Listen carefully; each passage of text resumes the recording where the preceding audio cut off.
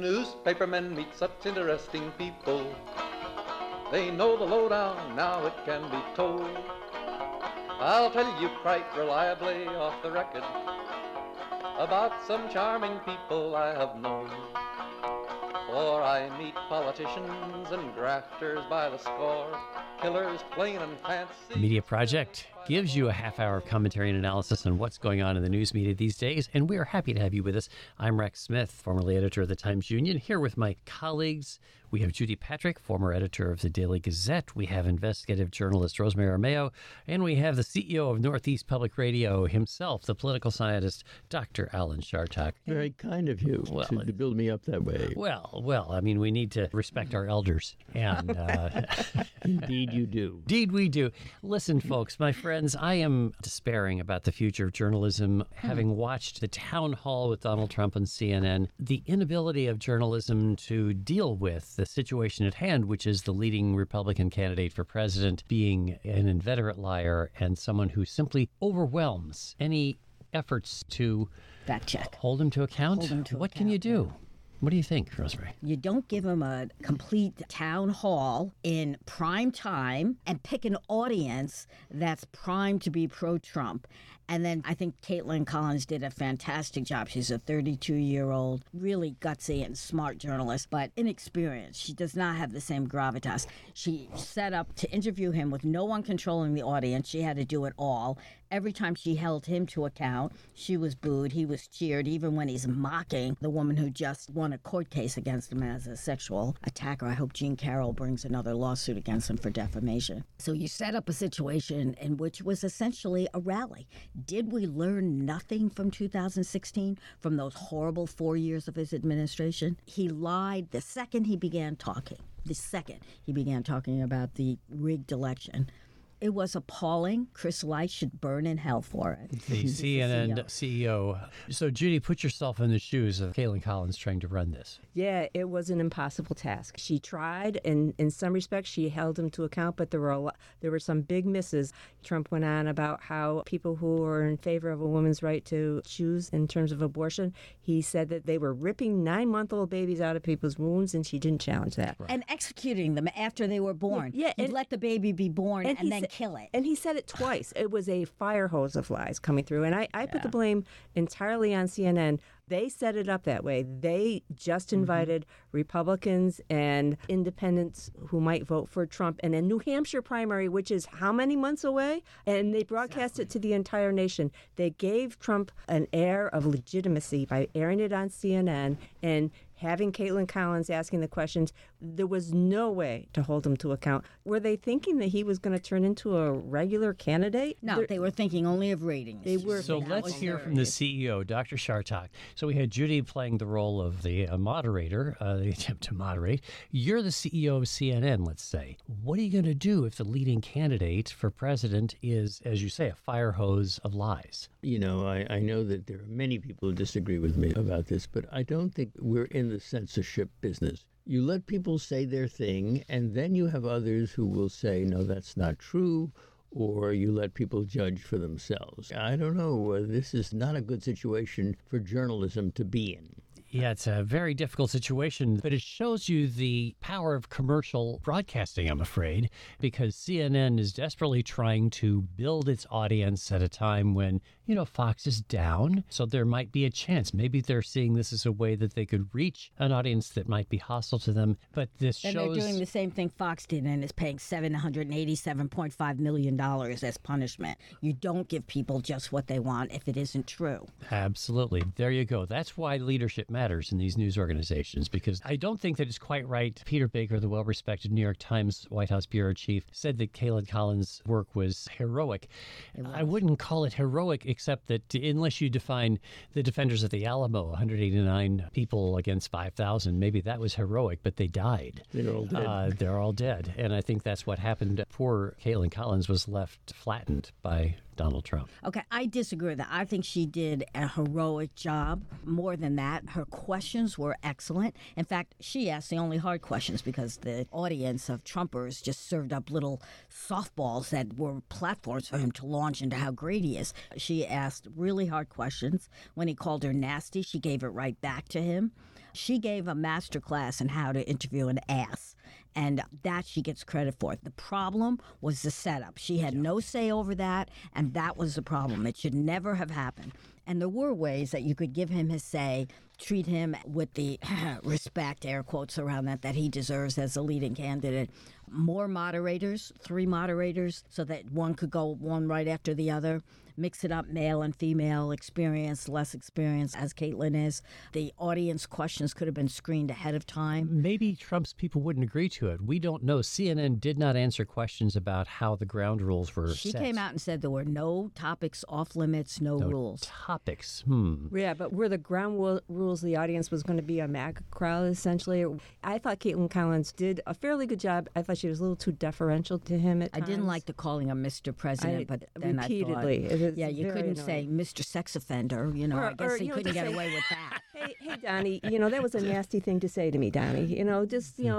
The only person I've ever seen effectively interview Trump was Jonathan Swan. He did that a couple of years ago.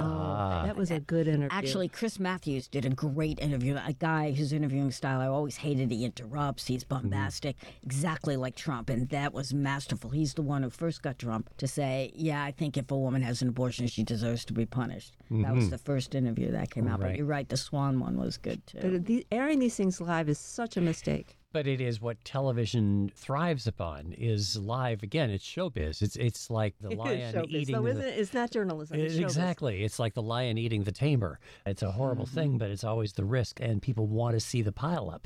It's exactly what it is, and that's why this format for television is well suited to draw a lot of attention, badly suited in the pursuit of truth that is fundamental to democracy. According to Rex Smith. There you go. According to Judy Patrick. Yeah, well, Okay, that's two. I could not have done that job last night. I would have just totally lost my mind and begun yelling. I couldn't do that. So I give her credit for nothing else than for that. She kept her cool.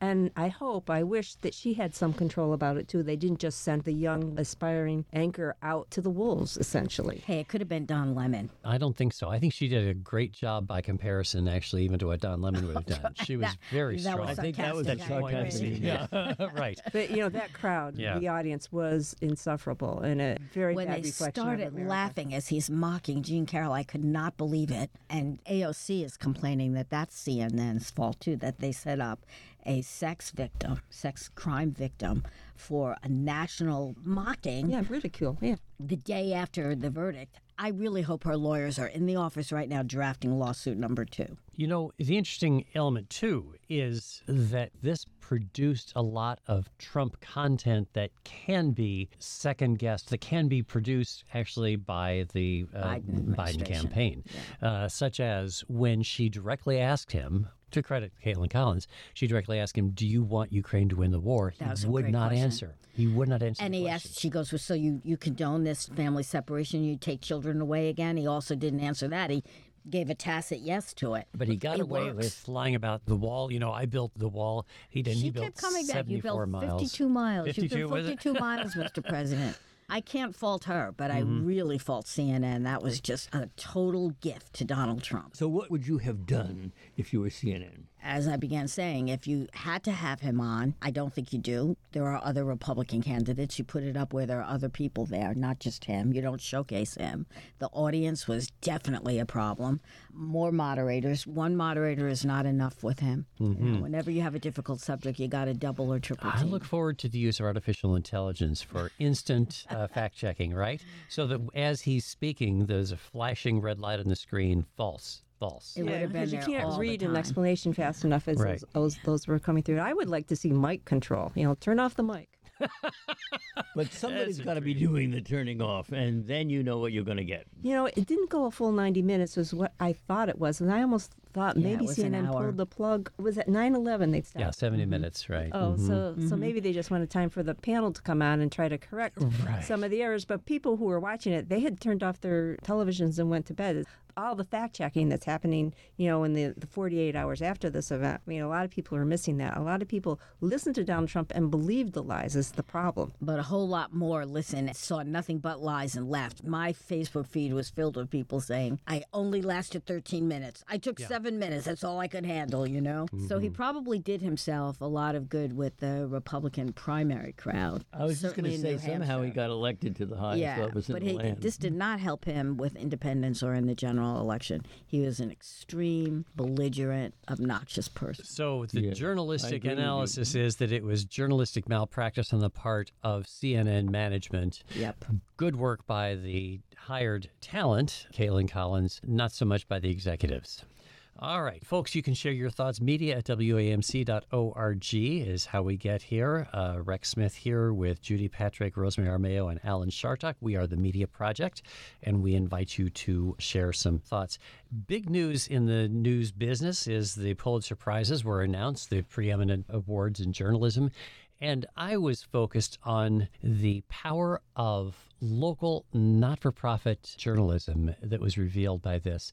I sit on the judging panel for something called the Nellie Bly Awards, which is presented here by the Museum of Political Corruption, which gave the award, announced 10 days ago, to Anna Wolf of Mississippi Today for reporting that revealed how a former Mississippi governor used his office to steer millions of dollars of state welfare money to well-to-do individuals, including Brett Favre, the NFL quarterback. And she won a Pulitzer Prize for local reporting. And the outfit called AL.com, which is Alabama. It is the shared newsroom now of the Alabama Gannett newspapers, won 2 Pulitzer Prizes. So I think there is some really interesting news here in the power of local journalism that is recognized by these prizes, right? Right. That is good to see, and I'm glad the Pulitzer Board did recognize that local effort. One of the things that I was watching on this was, who didn't get a Pulitzer was Politico with the scoop of the century, which was the Supreme Court. the Supreme Court decision on Dobbs. And it was more than just the scoop. They had follow-up stories that were pretty good, and They were finalists. They didn't win, right? Do we have any idea what had happened? much discussed among the social media journalism world. And, some people think maybe the application was in the wrong category. Well, the board can change. They actually did that. What happens is the jurors in each category pick the 3 finalists, and then the Pulitzer Prize board, which is the high-level folks, including university administrators and so on, can move winners or nominees from one category to another. And that happened in a couple of cases here. So what is interesting, the LA Times won that breaking news reporting over Politico for the secretly recorded conversations about Los Angeles officials, which really forced the resignation of the city council president and others because it was such racist, nasty stuff. So that was a good team of reporting, including former Times Union intern Ben Oreskes. So anyway, that was great work, but it is odd that that great scoop from the Supreme The Court. Pulitzer Committee has a problem with leaks, though. Leaks. They think it's easy. Oh, yeah. Oh, yeah. Justice I see. Alito slipped out of his chambers and gave Politico the decision. So what's the reporting there? Although the open mic thing was also a lucky shot. Wait a second. Do we really start evaluating how important a story is based on how it came about? Readers don't, but the But if Pulitzer you're- Committee does. Yeah, if you're giving an award, I think that you justify part of How your well they had consideration as to, what kind of journalistic skill was revealed. The travesty, the Pulitzer travesty of the last century was the Mirage Bar investigation in Chicago, which was a masterful piece of undercover reporting. And the Washington Post and New York Times teamed up to deep six it because they didn't like the ethics of going undercover. Do you remember that one? They remember it set up a bar. They bought and set up a bar and put Chicago. secret cameras all over and just watched as the inspectors came in and took or asked for bribes in order to not condemn the bar. And what do you make of that? What do you make of Is it? one of the best, most engaging, interesting pieces of journalism I've ever read. It was the only way really to expose that, I Right. think, was to actually show people the money changing hands. Oh, my goodness. Well, this has always been a big issue in criminal justice and in journalism. You all remember something called abscam? Mm-hmm. Oh, yeah. Yeah. Yeah. Yep. In which the crime was created in order to catch the guy. So, Yeah, that's true. But what it revealed, member of Congress actually putting cash into his pockets, and actually on video you see him patting down. Does it show? To see if nobody can see how fat the bills are stuffing out in his suit jacket. Wow, very impressive. John Jenrette of South Carolina being that guy. Now they don't even hide. They just go in front of cameras and say, I'm not guilty. I don't care about those 13 felony charges against me.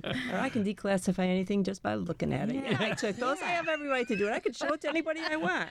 I'm quoting Donald Trump from last Here night. we go. And the prior one being George Santos. Well, I have to say, and it won't be popular in this very... Go ahead, though. Say it. Nose up in the air group. And that is, I worked for a man named Frank Thompson as an intern years ago. And he was Wow. They had interns back then? Yeah. Yeah. You wrote a dinosaur in. But some of this stuff is perceived as being unfair, the way that they've been gotten. You're looking at me in a perplexed way. No, it's like entrapment. Yeah. Right. Did he take the money? Did he? Mm-hmm. I wasn't there. I see. All right. Just trying to get to the bottom line here. I think considering entrapment is important in undercover investigations, though. You hate it when the police do it and journalists can't do it either. And what's that group that kept sneaking in on journalists trying to catch them in the act? Remember that? Can't remember the name of the group, but they also tried entrapment. In one case, they took an executive out to lunch and asked her all these leading questions and then, took her much highly edited comments as proof that she was doing something nefarious. That's despicable. But when you submit an entry into a contest, the editors, whoever's making the submission, has to describe the hurdles or the obstacles the reporters had to overcome to get the story. And that is often very persuasive when it comes to deciding who will win something. In this case, for example, the Pulitzer Prize for Public Service, which is considered the preeminent, they actually get a gold plaque. Went to the Associated Press for covering Mariupol after the slaughter of civilians by Russia's invasion. The international reporting Pulitzer went to the staff of the New York Times for covering the Ukraine deaths, the Ukraine war. So there was some really heroic reporting that was recognized. And on to the point about the reporting about the overturning of Roe v. Wade, the Washington Post did get a Pulitzer for national reporting for the consequences of the overturning of Roe v. Wade. Anyway, there's a lot of great reporting going on, and we're reminded all the time when we see these Pulitzer Awards. But I'm just quite taken by the fact that this little tiny not-for-profit in Mississippi, called Mississippi Today, a young woman, I think 27 or 28 years old, who worked for 2 years on this investigation. And everybody in the state belittled her. They tried to stop her. She had to go to court twice, I think, to pry out documents before she actually was able to publish them, and finally is rewarded with a Pulitzer Prize for this hard-won investigation showing the corruption of state government in Mississippi. Rex, you've been looking at the Pulitzers for years, and you've been talking to us about them. My question to you is, are you satisfied that the right people are getting them? Well, the great news is, and I was a Pulitzer juror a couple of times, so I understand how hard it is to make these judgments because there's some really great reporting that goes on. So the right people, yeah, I think great reporting goes on that is getting it, and you can always second guess. It's not like the era of 70 years ago when Pulitzers were being awarded only to the top establishment outfits. That's one of the things that I'm noting here is that it's not just the New York Times and the Washington Post who are getting the Pulitzers. So does that mean there's some politics going on within the decision-making community that, we can't do that anymore. We have to do something different? I think that because the jurors are working journalists by and large, I think there's been a recognition that they need to look beyond only the height of the establishment in journalism. I think there is some interest in the diversity of voices. So when they're announced, you could be honest with us, Rex, you always are. Do you ever raise your substantial eyebrows and say, I wouldn't have done that? I read into grunt and groan about people I'm jealous got it, to be honest. But you can always discern whether it's jealousy or whether it's merit. You frequently can, and I think the Pulitzers have always done a good job of picking out these small, brave journalists who, in spite of every obstacle, every lack of support do amazing stories. The woman in Alabama, the father and son team who did tremendous reporting in their local community about police corruption. A few years ago, the woman in Pennsylvania who did the football, what's his name, Joe Paterno, and she worked, again, she had no big sources, no great experience. She just worked every night and day to dig out this story. So they have always have done a good job at that. But are there politics? Come on, they're human beings making the prizes. Of course they are. Have you ever been on a decision-making group? For prizes, not the Pulitzer. No, but for prizes. Oh, yeah. Is that Is that a rough assignment? Yeah, it is, because you frequently get very good stories, but they're on completely different topics. How the heck do you pick the best out of that? I also don't like, if my friends are on it, I want them to win. If there's enemies, I don't want them to win. How are you ethically handling that? Yeah, there's lots of issues. I remember one of the juries that I was on, we faced a choice between, I believe, if I'm getting this right, the Hartford Courant, who had reported about nurses who kill, and the New York Daily News, who had reported about doctors who kill. And we went with Hartford because it was a smaller paper. We thought that it was harder for them to do it than it would have been at that time. Yeah, but is that a fair way of doing it? The only fair way to do it would be to give a whole bunch of news outlets the same exact story and see who came in with the best one. Right. And who's going to do that? What a waste of time and effort that would be. Interesting. But it's very good stuff. Hey, folks, I just want to pivot to a brief conversation about the business of news. Get this. Google is going to pay $100 million to the New York Times over 3 years. The New York Times being the most successful newspaper, of course, in the country in terms of its revenue, still being sustained because... Now it is, but it's had its rough moments, its rough patches also. Sure it did, back in the days when Adolph Hawks was alive. So the Times is getting this $100 million because Google's going to feature Times content on some of its platforms. I think this is a little wedge into this notion of platforms actually paying for the content that generates their traffic. And isn't that kind of a good idea? Could you explain it a little bit more? Give us an example. Well, I'm just saying that what they're going to do is there will be actually, when you look for Google News, you're going to have branded New York Times content there. And so they're going to pay $33 million a year for this content from the New York Times. It's interesting. Previously, they've made a deal with News Corp, which publishes the Wall Street Journal. But that is worldwide because they also have access to the Murdoch papers in the UK, as well as Market Watch and so on, that is owned by News Corp. So it is interesting that so many news organizations that provide the content that these tech giants use don't get any money from them. But here, Google is actually paying to big outlets for what they're using. Rex, you've been talking to us about this very thing for many years now, haven't you? Haven't managed to persuade anyone. Right. Maybe you did. Maybe that's why the New York Times is being enriched. I'm glad it didn't go to Fox. Yeah, well, there's that. Well, this is a foothold. Yeah, you never know what's going to happen next. And, sure, the New York Times is going to get $100 million, but, the local paper in your backyard covering your city council meeting is not going to get a dime. And Google's going to continue to siphon away ad dollars.